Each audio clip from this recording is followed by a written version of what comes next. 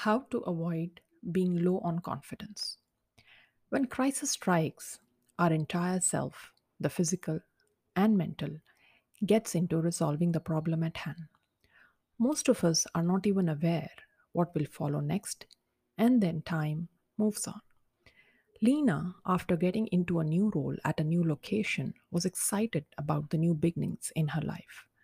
She planned her goals, looked forward to the office every day, and enjoyed the newness of things around her. But, the, but this did not last for too long.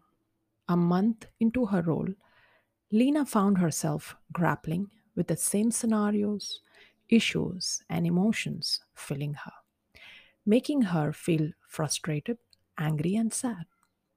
On our first coach call, I wondered why was she looking for a coach because nothing she mentioned had anything to do with the need she held deep inside her.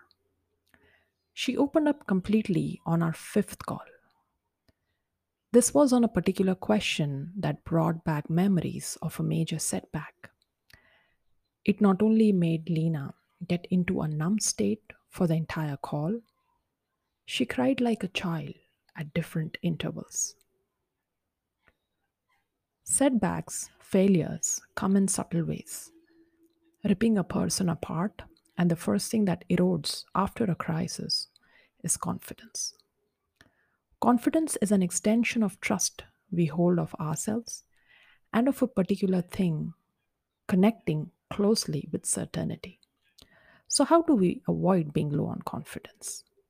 Point one, get to the root of what precisely was the reason of losing confidence. Was it a person, an experience, or a belief? Underneath fears also need to be explored. Point two, not everything can be done all by yourself. Seek perspective with help of a coach to understand the gap in the thought that has led to a low morale. Point three, build your motivation muscle.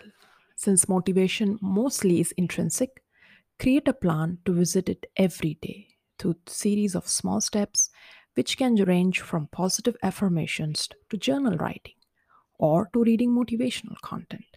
A constant feed to the mind may help recover the lost confidence. I leave my audience now with a question. How do you think Lena was able to regain her confidence? Thank you.